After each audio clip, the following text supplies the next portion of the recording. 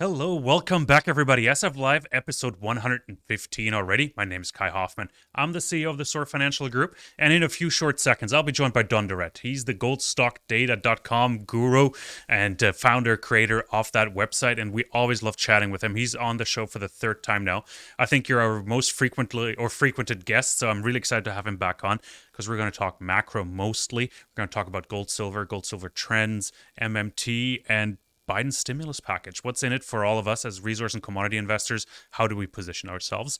Also, follow us on Twitter. Follow us on YouTube. We're streaming live for the very first time today here directly on YouTube as well. I got the chat open right here, so if you have any questions, put them in the chat or use our known format, hashtag AskGSD. We'll see that on Twitter. That's the original idea. So make use of that. Get your questions in. Any specifics, like how you should position. We don't give investment advice, but we can give some direction and some ideas maybe on how to play this current market. Now, I've said my piece. Now let me switch over to Mr. Don Durrett. Don, I really appreciate you joining us again today. How are you? Happy New Year. Hey, Kai. Thanks for having me back. Happy New Year. It's fantastic. We've got lots to catch up on. And you were on last November 17th, pretty much right after the U.S. elections. We've now seen the Georgia runoff elections. We've now seen sort of some finality to the White House decision.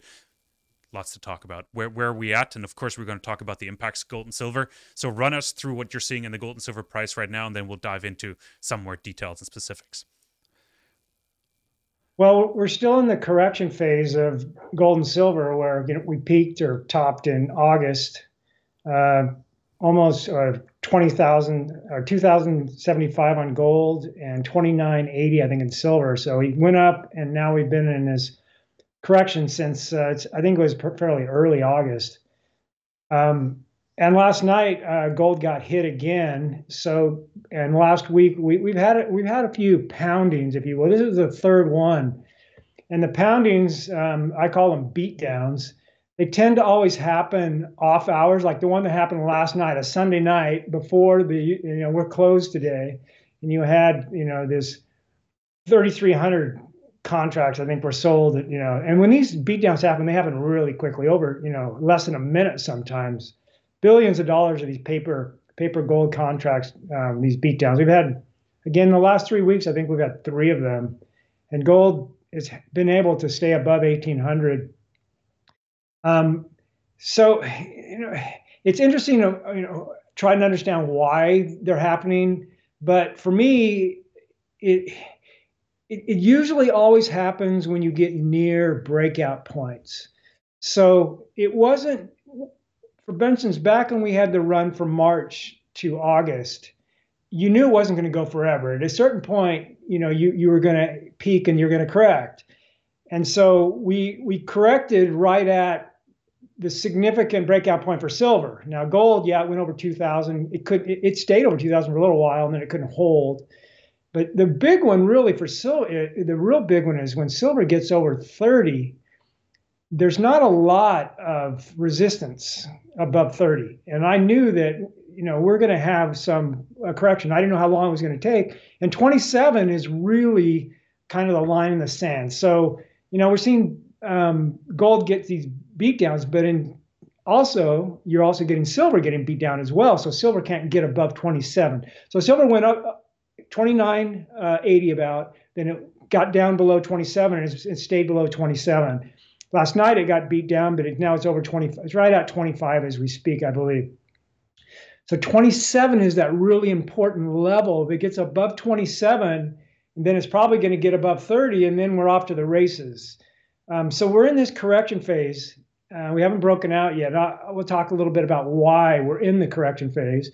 So for me, what is the channel that we're looking at? Now for gold, I think, some people have said it's right around 1760 is kind of what they're seeing as kind of, as long as we stay above that, we're fine. I think we could possibly go down to around 1700 is about as low as I see the channel. And then 1950 is kind of the upper end. Once we get above 1950, we're kind of breakout. And for silver, it's 27 at the top of the channel down to 1850. So we possibly could go lower, say to 22 or 1850. I don't see us going below 1850. and maybe we won't even get that low. And then gold, 1,700 is about as low as I see, and then won't get there. Now, go ahead. Are you Yeah, going to say I was something? going to jump in there because last we talked in November, you said like 1800 was the bottom that you saw. You wouldn't see it dropping below 1800. We were trading, I think it was 1890 back then in November, so roughly not too far off from current levels. But what made you change your mind to lower that channel to another $100? No, I always thought that 1750, 1700 were possibilities, but 1800 had a chance to hold. Um, I don't think I have really ever. Haven't put the line in the sand at 1800 at all. The line in the sand for me really is 1700. I don't see us going below that. I've always thought that 1800 won't hold in the first half of this year, and the reason why. Now we can get into a little bit more of why gold and silver are down here and they're not above at these breakout levels. So we have the stock market, which is robust.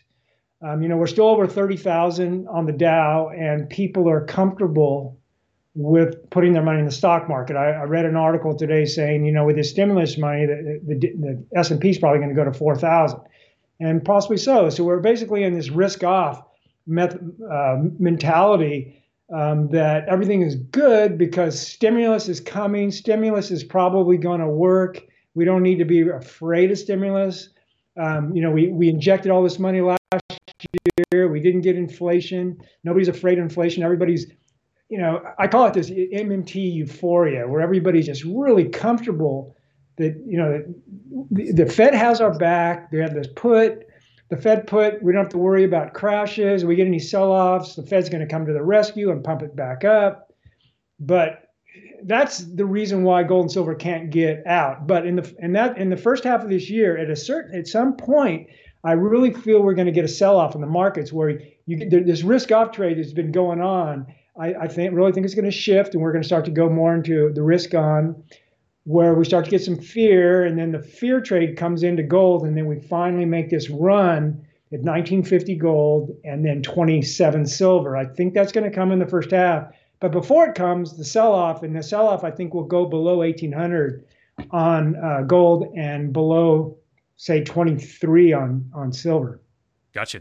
Again, there's a lot to unpack in there, and you said risk-off trades. Obviously, the S&P going to 4,000, but is that going to be driven by single stocks, or do you think that's a broad market indices are just going to be pushed, or are there like 5 stocks driving it? And I'm thinking of the Robinhood traders, and I posted a question earlier.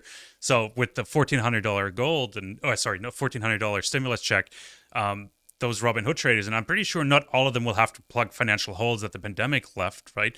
So where is that money going to go? Do you have an expectation there, or like an indication? Yeah, that's a good question. So I'm somewhat negative on the stock market and the U.S. economy as a whole. So I'm with you. I think it'll be a few stocks that drive it higher. I don't see this, everybody benefiting. I think that this is really a transition point that started last year for the U.S.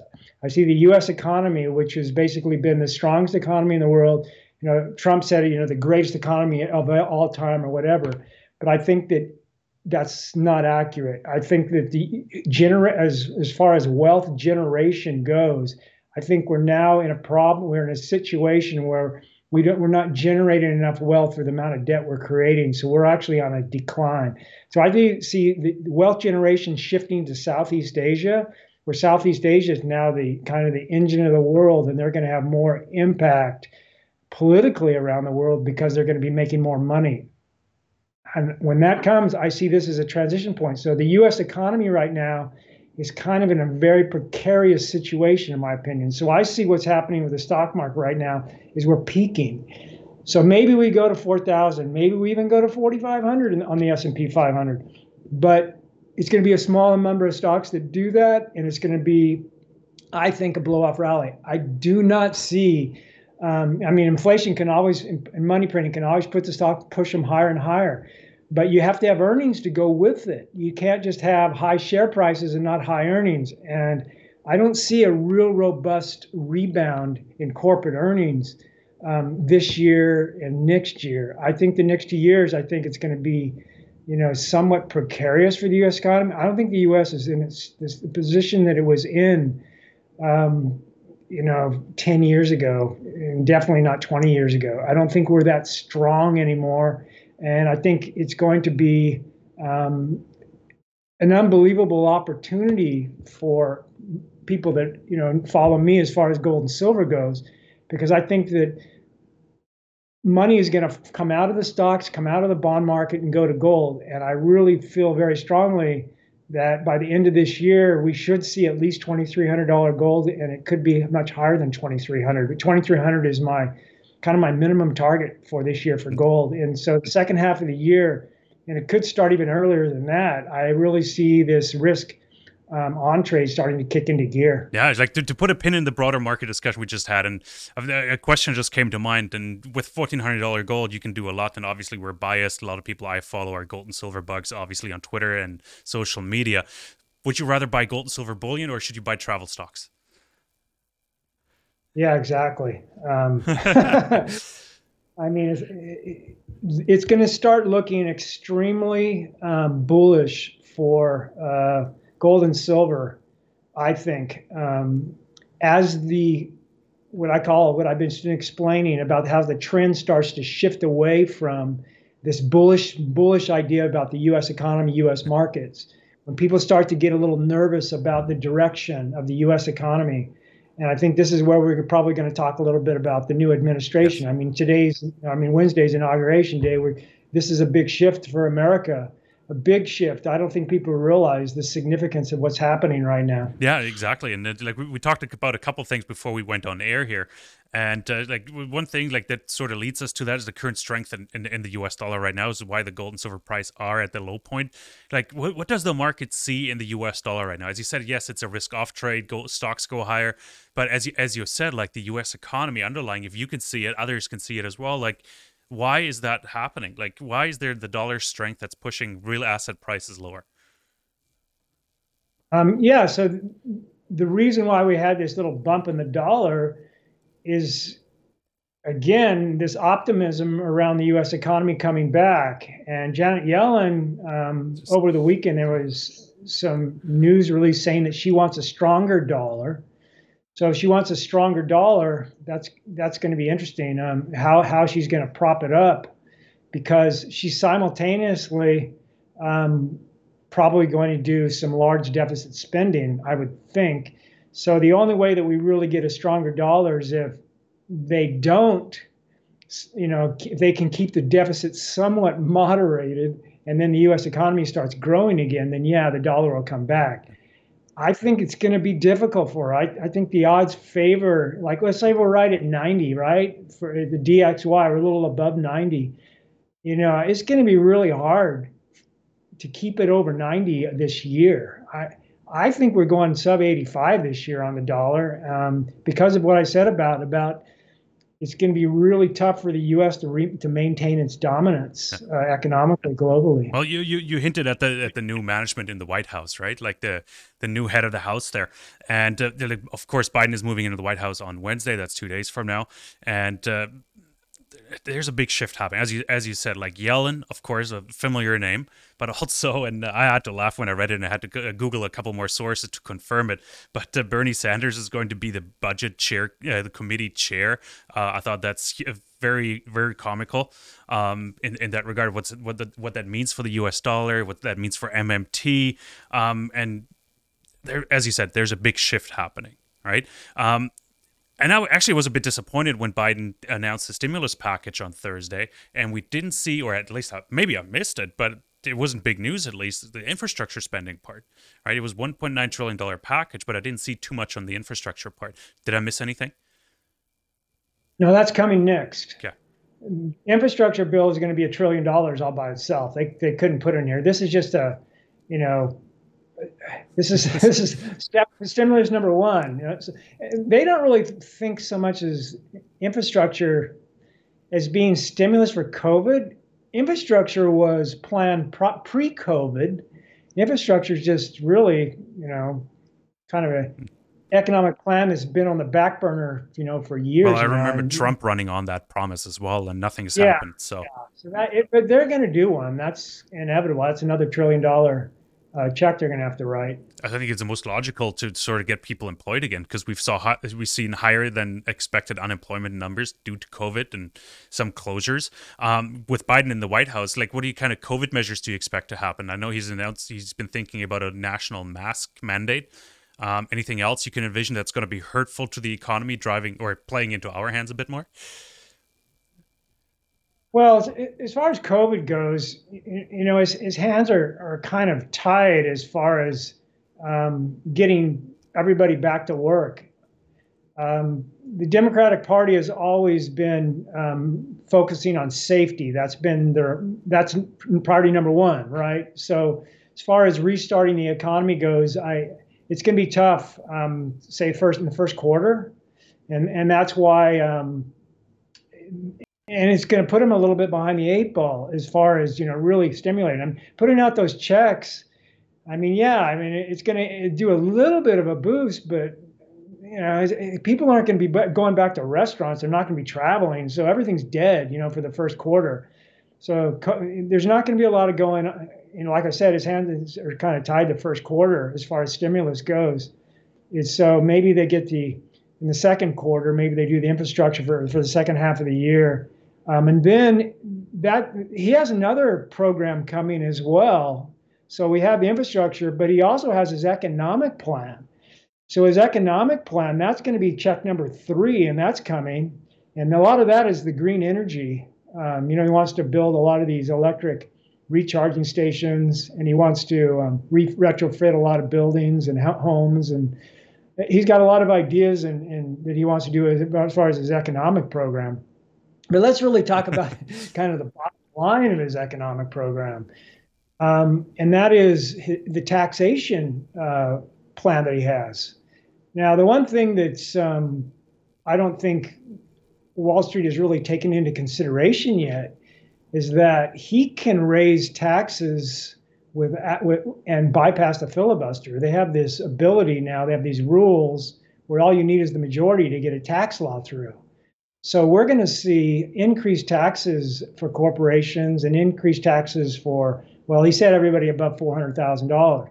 But we're going to get a significant tax increase bill right during a period of economic slowdown. So, that doesn't really go hand in hand with what the stock market and everybody is, euphoric about, right? So also, I talked about this last time. This is a big shift for America as far as our economic policy. Ronald Reagan, he put in a plan we've been using since 1981, which was supply-side economics. All supply-side economics says is we are going to support the suppliers. We're not going to hurt the suppliers. We're going to support the suppliers. So who are the suppliers? That's your small businesses. That's your large businesses. That's your corporations. We're going to help them. We're not going to hurt them. That's all supply-side economics is. If we help the suppliers, it's going to create more suppliers. It's kind of what it basically, it's kind of a good philosophy in theory. But the Democrats, they went along with it because it worked. And then Clinton came in the 90s, and he was basically a moderate Republican, and he carried it on. And it worked for him. The 90s were fantastic economically. He did not go after the corporations at all, right? And then you had Obama, and Obama did the same thing. He was economically, he followed the Reagan, playbook. He did not attack corporations. Now, he did talk about going after corporations in some of his State of the Union addresses, but those were words. He never did it actions. Obama never attacked any corporations' actions, right?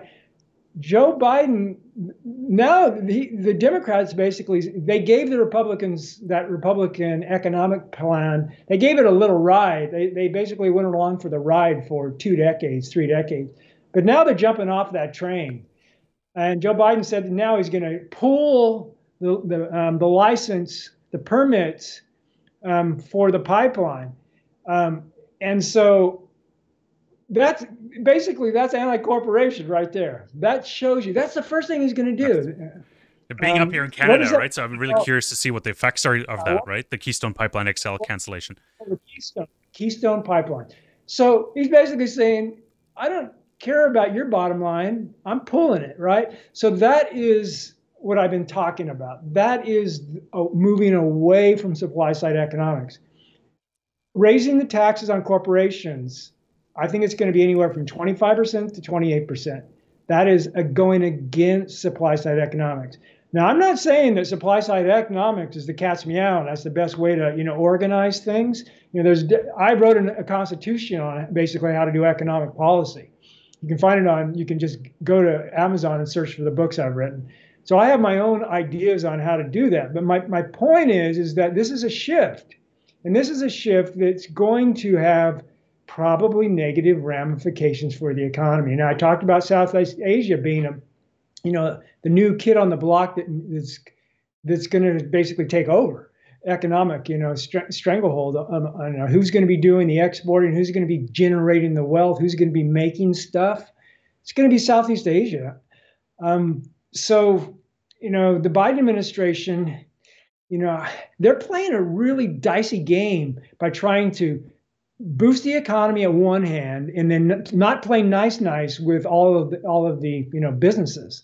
We'll see how much they help small business. That's going to be a really difficult one for them because America has never really had a policy other than supply side economics to really help. I mean, we have small business administration, but how well does that work? I mean, the way that you help small businesses is you keep their taxes and regulations down, which has kind of been the Republican playbook. Can Biden really, help small businesses without doing that? It's going to be tough. And so COVID has really hurt the small business. So, it's a quandary for this. And it's maybe if I can jump in there, but he announced an increase in minimum wage as well. So like there are arguments for and against it, obviously, right? And like it seems like he's following a bit of a dream that won't be happening. He's got to reel in, obviously, the deficit or deficit spending, and he's trying to catch up with higher taxes. But I think that catching in or reeling in the debt, that has pretty much sailed that ship, in my opinion. I'm so glad you just brought up the minimum wage. So my point, and I've been talking about this now for a while, is that supply side economics is being abandoned right now as we speak. Is being abandoned. And so what's going to be the fallout of that? If you raise the minimum wage to $15, what does that say for small business? Now that's supply siders. That's basically, those are the people that are basically generating the jobs. Your small businesses, right? So they're the suppliers. They supply jobs. So, raising it to $15, and this can get passed without the Senate filibuster in play. So it probably will be in effect this year. We're going to go to 15. So look at the ramifications of that. You're going to see, this always happens. You're going to see rents go up. Whenever the minimum wage goes up, rents go up. So rents are going to go higher, and they're already high. Then you're going to get inflation because businesses that have to pay this higher wage are going to raise their rates. So your restaurant food bills are going to go higher. That's for sure, right? Yeah, but also, like, maybe if I can jump in again, like, if one photo that has been circling on the internet is just the terminals at McDonald's where they just take people out of the work stream, right? There's like, here's a computer terminal, or use your app, like here.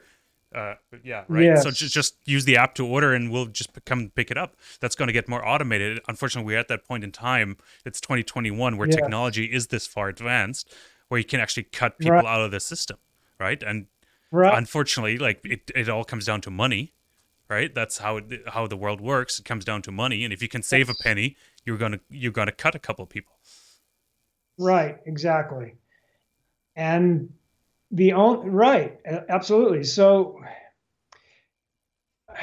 the key, in my opinion, and it's not going to happen, I don't think, the key to strengthening the economy isn't raising the minimum wage. The key to increasing the economy is to create wealth. So do you really create wealth by raising the economy? No, you give people a living wage, but that doesn't create wealth. So how do you create wealth? And for the life of me, I don't understand why Trump didn't implement this. He implemented it somewhat with NAFTA in that if you want to import a car into the United States, a portion of that car has to be made from American parts. That's a beautiful idea. They could do that for anything that's imported in this country. So, for instance, we have a kind of a limit. Say anything that's less than $100 is exempt, right? But if you import it over $100, certain industries, yeah, we can exempt them. You could start with saying the electronics and appliances and autos. For instance, Porsche doesn't make any cars in this country, so we basically say, look, 5% of Porsche has to be American parts. All of the Korean companies, the Samsungs, the LGs, we basically say, look, 5% of the stuff you import has to be from American parts. We wouldn't have enough workers, right? Yeah. We would not have enough workers to make those parts. So what does that do? That makes they have to raise their prices. It starts generating wealth. So the number one thing you have to focus. So now let me take this into silver mining. I'll give you a perfect example. So I was talking to Fury Gold on the phone, and Fury or Fury? Fury. Yeah, like the tank in the movie. The new company. Yeah, the new company, yeah. Fury, Fury. And I was talking to the chairman, Ivan Vivek, and we were just arguing left and right because he has 3 advanced projects, and he wants to consider his company an exploration company. But if you have an advanced project, you're not going to get any value out of those projects unless they have a path to production. You're only going to get value. Your gold in the ground is only going to be valued at $100 or less, somewhere in there. Currently, his gold is valued at $56. I had it at $56. So if you mine it, if you generate it, turn it into wealth, if you mine it, you can have a valuation of $500. So in America, we got these service industries, but it's not generating wealth. It's like the $50 gold. And over in Korea and Japan and China, they're generating wealth, so they're getting $500, right? They're generating the wealth. We're not getting the wealth. That's kind of my analogy. So we have to. So Yeah, no, I'm fully with you there, right? They're adding ounces, right? They're adding ounces. We're adding minimum wage jobs, right? Service sector jobs. Versus over in China, they're basically, instead of adding ounces, they're basically turning those ounces into value. They're moving them up the stream to 100, 200, 300, 400, 500. They're moving them up the stream. Value added, add wealth. It's the same thought. It's the same thought process. It's all about focus. What is your strategy? How do you do it? How do you move it? How do you move that goal from 50 to 500? How do you move, the wealth? The same thing with making stuff. You got to make stuff. And Trump had the opportunity to do it. I was shocked that he didn't. And Biden's not going to. And so we're not going to be generating wealth. So the opposite is going to happen. That it is unwinding globalization to a degree, right? Because it has gone maybe a tad too far for certain economies, right? And that's why maybe Trump was unpopular. And I don't want to go into detail. We could go down a massive rabbit hole with MAGA and Make America Great Again, and all those slogans, right? When what was behind them. But unfortunately, we have to put a bit of a pin into it as well. We're running a bit out of time, and I want to talk about just junior mining companies for a second. I have to say one thing. What made America great, right? What made America great was making stuff. You go back, the robber barons in the 1800s. I mean, then we started making stuff. Ford and Edison. We started making stuff. That's what made America great. So, our technology companies are fantastic. We make a lot of stuff, but on a percentage basis, it's not enough. Yeah, designed in California and manufactured in China, right? So that's what it says on the Apple phone, I think. So on the iPhone. Yeah. Right. Yeah. So let's circle back. You brought up Fury Gold, and I just want to get your opinion real quick how investors should position themselves more in the junior miners, because you have an opinion on silver and silver gold exploration production companies as well. Let's talk about that for a couple more minutes, and then we have to wrap it up because we're already way over our 20-minute limit. So I really enjoyed the conversation, though. That's why I just let it run. And we're actually getting some feedback and questions here on YouTube as well, so I'd love to get to those as well. Right. Okay, so let's talk about gold and silver. So I think, again, my opinion, could be wrong, that we are heading into an epic historical event as far as, and I'm going to focus on silver here, but gold is going to go along for the ride. Gold's going to do the same thing, probably not as significant. But the reason that I'm pointing out silver is because gold was near its all-time high. Silver needs to go up 100%. 100% to get to an all-time high. So silver, when silver gets to 27, it's probably going to run to 30. Once it gets to 30, it only has one more stop, which is 35. Once it gets over 35, and the reason why is because we've only had two basically bull markets in silver's history, 1979-80 and 2008-9, or 7, yeah, basically 2008. We had two, and they were basically short-lived. They were very short-lived. You basically went from 30 to 50 back down to 30. So we've never had the type of rally that we're going to have here.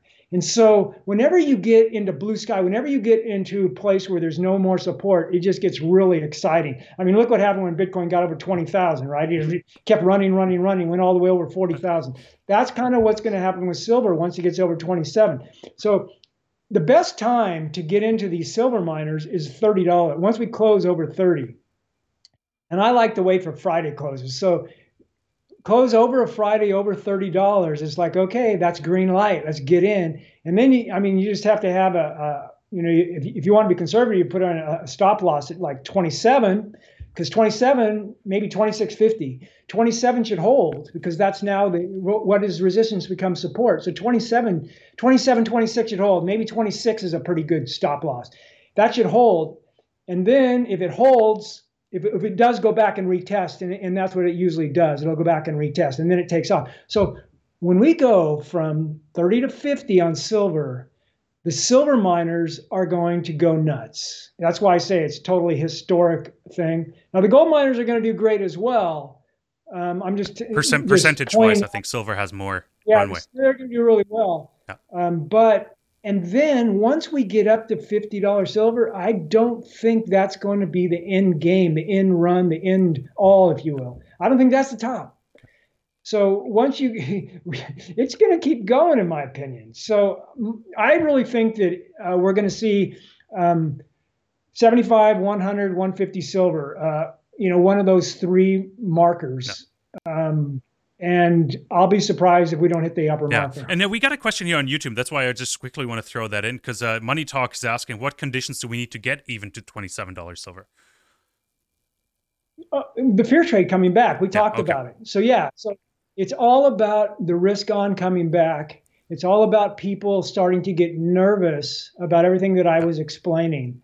And this is a really good interview, because I talked a lot about the fundamental underlying issues around gold and silver. And so, it's all about a shift. And until we get that shift, I wasn't surprised that gold got beat up down to 800. We're still in this euphoric phase around MMT. Everybody's still euphoric. And until that's off, if you look at the people that are bullish on the stock market right now, it's like 90% plus. So until that comes off a little bit, you're going to get the beatdowns. Like we've had 3 beatdowns in 3 weeks. I'll probably get a couple more beatdowns. And that's why you get these beatdowns in these euphoric phases. It's hard to do beatdowns when you're trending. And that's the reason why you get these, these breakouts, because once you break out, the beatdowns don't work. The best time to do the beatdowns is Sunday nights when you have a lot of euphoria. And before a holiday as well. So, right. Yeah. Two last questions. Do you hedge?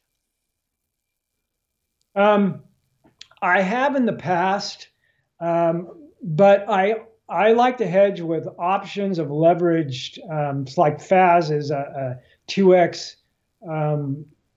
financial bear. So I like to, if you take a leveraged ETF and then you do an option on it, you get unbelievable leverage. So in the past, I have bought FAS options, out of the money options in case of a crash. I have done that in the past, but I only tend to do that when I'm afraid, when I'm nervous. But right now, I'm not nervous, because I feel that we're heading into a bull market in gold and silver. We're not heading into a bear market. So I don't want to hedge going into a bull market. So I have, no hedges at the Yeah, moment. perfect. And the last question is from Alex here, actually. And in Don's opinion, why are safer, and he used air brackets here, proven gold explorers like Osino Resources and Cartier Resources falling as much, if not more, than other more riskier junior explorers? Do you have an explanation for that? Yeah. So usually, all the junior explorers, there's only a few of them that are basically what I would call safe.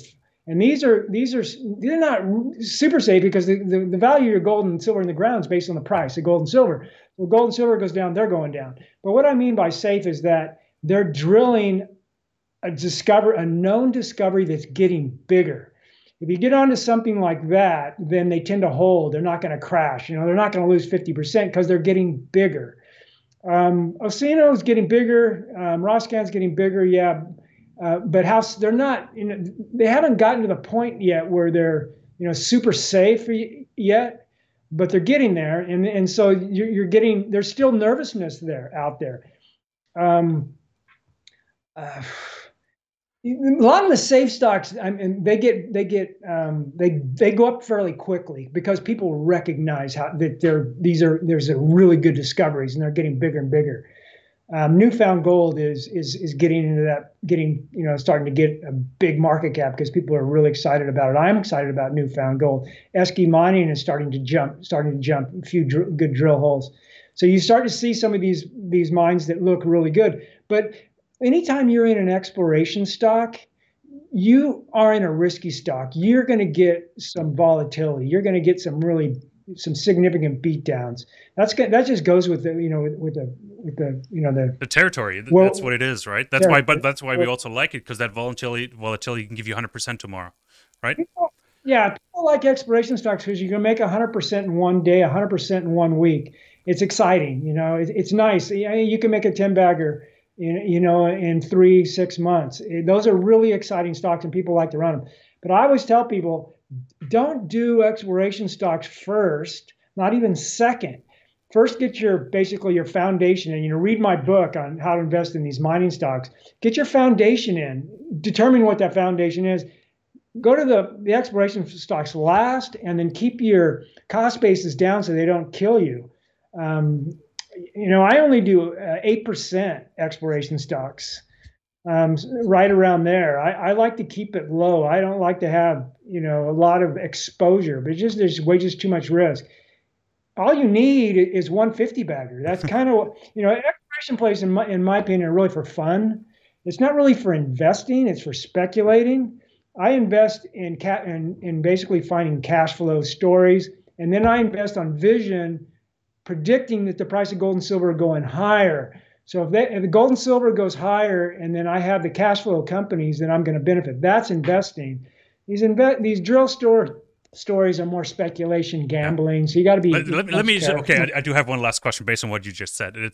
Are you actually playing the tighter margin producers, the companies that are producing at $1,400 gold or higher? Or silver companies that are just right at that level of $20 or so, those high cost producers? Or do you look at valuation and margin already built in? That's a good question. So I call those optionality plays. And for me, the optionality play, I don't really go after the high cost producers. Those stocks really don't really get me excited, if you will. Unless they have exploration potential and they have production potential, then they might get me interested. The optionality plays that I really like is that when you have gold in the ground, these don't necessarily have to be producers. They can be developers and exploration plays. In fact, the developers and exploration plays are usually the better optionality plays because they're just super cheap. They're not producing. Producers usually aren't, super, super cheap. So the best optionality plays is that when you can find gold and silver in the ground for pennies on the dollar. For instance, before this thing started back in March, there were several option plays which is so glaringly obvious. And those stocks have really taken off. I mean, Discovery Metals is a perfect example. It's one of my favorite optionality plays. I mean, nobody wanted to touch it. They had 300 million plus ounces of silver. Some say 1 billion, and it was trading for like $10 million. I mean, it was just a joke. I mean, if silver goes up, it's going up. Right? So those are the ones that I really enjoy. Is the gold and silver in the ground that's just really, really cheap, and it has to be a fairly large deposit. I mean, 10 million ounce silver and it's only valued at 5 million, that's not going to get me excited. It's got to be, at least 30 million ounces or more to be an optionality Gotcha. play. Don, we got to end it here. It's been a fantastic conversation. We're like 20 minutes over our allotted time. So, But I love our conversation. That's why you're on for the third time already, because I'm really, really appreciate like it's a fresh. Oh, I got to say something here at the Go end. ahead. So, hey, if anybody wants a free trial to my website, just go to goldstockdata.com and click on contact us and send me an email, and I'll set you up with a free trial. Fantastic. Yeah, I was going to say, and also follow Don on Twitter. He's a great follow of mine, like at Don Durrett. A lot of great insights. You always post a Friday weekly wrap, sort of, to give an idea where the market stands, gold, silver price wise. And so, one final thing, my book, I update it every 2 years. So the next edition, which is going to be the 8th edition, is going to be out in about a month. We'll get you back on for that. We'll do a virtual book tour with you. Yeah, I just pay attention. I don't know how I can release. I'll release it on Twitter. So if you follow me on Twitter, or if you remember GSD, I'm going to put it in the forum. But I'll let you know when the next release is going to be Fantastic. out. And it's going to be a really good book, by the way. Well, it's probably like must-read education, because the gold bull market, gold silver market is just around the corner. So learn now, position now. So that's my opinion on that. It's going to be the Bible for investing in mining stocks after this edition. Fantastic. Don, really, really appreciate you joining us again. Third time this time, so really appreciate that. Thanks for coming on, and everybody else, thanks for tuning in. Thanks for following us here on YouTube and or on Twitter. So we're going to go bilateral here with both formats at the same time. Really appreciate that. Follow us, subscribe to the channel, leave us a like, leave a comment, and stay tuned for more interviews. We have a really busy week for everybody planned, so stay tuned.